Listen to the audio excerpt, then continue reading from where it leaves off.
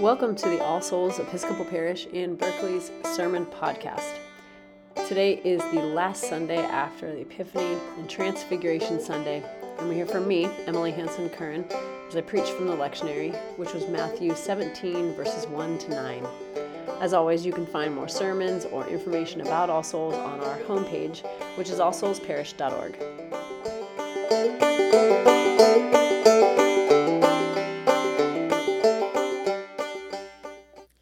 So a confession I have is that I really didn't think much of this story until I was assigned to preach on it this morning. I knew about it, but I didn't think it was that important. But fun fact I learned this week is that every year on this Sunday before Lent is to begin, no matter how many Sundays there are in this season after the Epiphany, we read this same story. A story which is also told in all three of the Synoptic Gospels. So obviously there are a lot of directions we could go this morning, but I found myself so taken by these layers of meaning found in these connections that it's there I'd like to focus. There's got to be a good reason this story is read every year at this same turn in the liturgical year and is included in each gospel. So here's what I find interesting and noteworthy. First, I find this story's location in the biblical account interesting. So in each of the Synoptic Gospels, this Transfiguration story follows the disciples' understanding, at least in name, who Jesus is. In each account, you'll remember this story. Jesus asks his disciples, "Who do people say that I am?" And in each account, there's a similar response. Some say John the Baptist, but others Elijah, and still others one of the prophets. And then Jesus asks them, "But who do you say I am?" And Peter is the one who speaks up every time and says, "You are the Messiah." Peter understands that Jesus is something beyond the prophets. But then again, in each gospel account, the writer goes on to say that it was at that moment that Jesus began to teach his disciples that he must, quote, go to Jerusalem and undergo great suffering at the hands of the elders and chief priests and scribes and be killed and be raised on the third day. And then, in every account, this story of the Transfiguration comes next. Something about understanding who Jesus is to understand that what he was up to will cause him to suffer and to die, but that he will be raised again. There's something in that truth that we are meant to know and experience when we read this collection of stories together.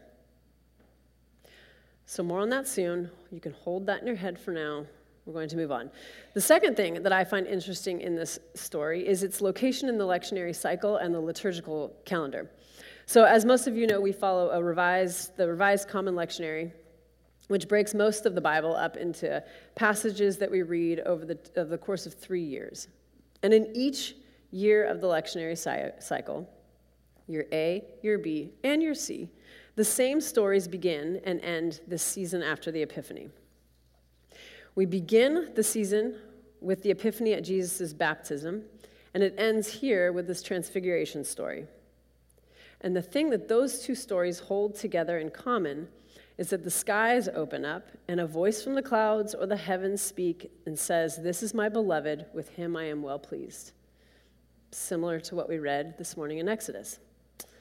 And then every year, the very next Sunday, we turn to the season of Lent. Whatever happens in and between these epiphanies has everything to do with what happens next, with what we know and what we feel before we enter Lent. But before we really go there, we need to go up that mountain because that's where things get really interesting and weird. So what happens up on this mountain? First, these disciples saw their friend transfigured, a word taken from the Greek words meta, to change after being with, and then morpho, changing form and keeping with an inner reality. They saw their friend in a form that was both recognizable and real, but completely not in this world or of this world. A form so changed that Peter was dumbstruck and offered to build a shelter for them. But what they also saw was their teacher and their friend standing along two other familiar men who represent the law and the prophets of their faith. If these disciples didn't know it before, they know it now. Jesus knows these guys. And not only are they buds, but they exist together right now in another dimension, perhaps of time, but certainly of physicality. So then, of course, the disciples all hit the ground, seemingly out of an overwhelming sense of fear, but also, I would imagine, of beauty and goodness and awe. And they only rise after Jesus touches them. That same touch that raised Lazarus to life, healed the sick, and restored bodies, and said, "Get up and do not be afraid." What they saw was that what was and what is part of the same story. Everything is connected, everything is real, and that this story they find themselves in is bigger than they thought, but perhaps as big as they hoped. And it's there that I'd like to pause for just a moment, because isn't that just it? That's the definition of a mountaintop experience. When we see in full, when we have some biting clarity about the story we're in and the story we find ourselves in. But it's also part of the mountaintop experience that we hope this experience might go on forever, but it doesn't.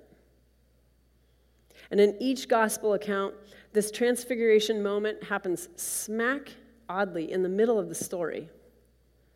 And in each, Jesus and the disciples move on and continue the work of healing people and restoring people to community as they head towards Jerusalem. Mountaintop experiences are not meant to continue on forever. They're meant to hold up things for us, but also to change us, to change our imagination for what could be as we leave the mountain and go back into our lives. So, given all of that, I'd like to return to where we started. There must be some meaning to be made in the way all these things converge. What are we meant to understand from all of this? And to me, it seems almost like the lectionary compilers are doing what Jesus did to these disciples. They're leading us up this mountaintop, a vista, to see the whole picture at once before we descend into Lent. There will be some hard things ahead. The work of Lent is hard. But Jesus and the lectionary writers mean for us to see something before that happens. So what is it we're meant to see? Well, they've taken us to the top of the mountain to see the fullness of Jesus and the fullness of the story in which we also find ourselves. And what is that story again? The whole story is just as Peter hopes, that this will go on forever. Peter, James, and John, and all of us are given a foreshadowing of the resurrection in this story to carry with us as we enter the valley ahead. It's why they fall to the ground. It's why he touches them, and why he tells them to get back up and do not be afraid, because this whole particular story is very scary. We don't know what they saw that day. We can't understand it. We can't commodify it. This is the great mystery. And at this point, you might be like, Emily, are you actually talking about a real resurrection after death? I don't know. Maybe I am. It certainly seems to me that this is the imaginative place that Jesus took his disciples on that mountaintop. And it's certainly true that what these lectionary and liturgical compilers wanted us to see now at this turn of the year. But here's the thing about all that. As long as our mountaintops give us an expanded theological imagination for what could be, and therefore expands our capacity to do the hard work of justice and hope ahead, then I think it can be trusted. And this metamorphosed image of Jesus is the one we're given as we enter into this season of Lent to carry with us. And it reminds me of our clay crosses that some of you just spent the last hour whittling away at. At All Souls, as many of you know, we have this practice of carrying these little round clay crosses with us through the season of Lent. For these disciples, this transfigured image of Jesus was their clay cross, the image they would work through of their hands over and over again to sustain them and give them fuel for what they needed in the days ahead. In just a couple of days, we will make this turn towards Lent. We'll be invited into this season of self-examination and repentance. And as you decide what practices you will take on this Lent, what mountaintop vista will sustain you? What biting clarity do you need for the road ahead? But more specifically and fearfully, how does this promise of resurrection expand your ability to do the work ahead, to do justice, and to live in hope? We cannot fully describe the mountaintop of God, but we can choose to get up without fear and be changed by what we see. My prayer is that our imagination for what could be is expanded so that our work of self-examination and repentance in this season ahead makes us more able to live into the call of Jesus, that hard road of justice and of love.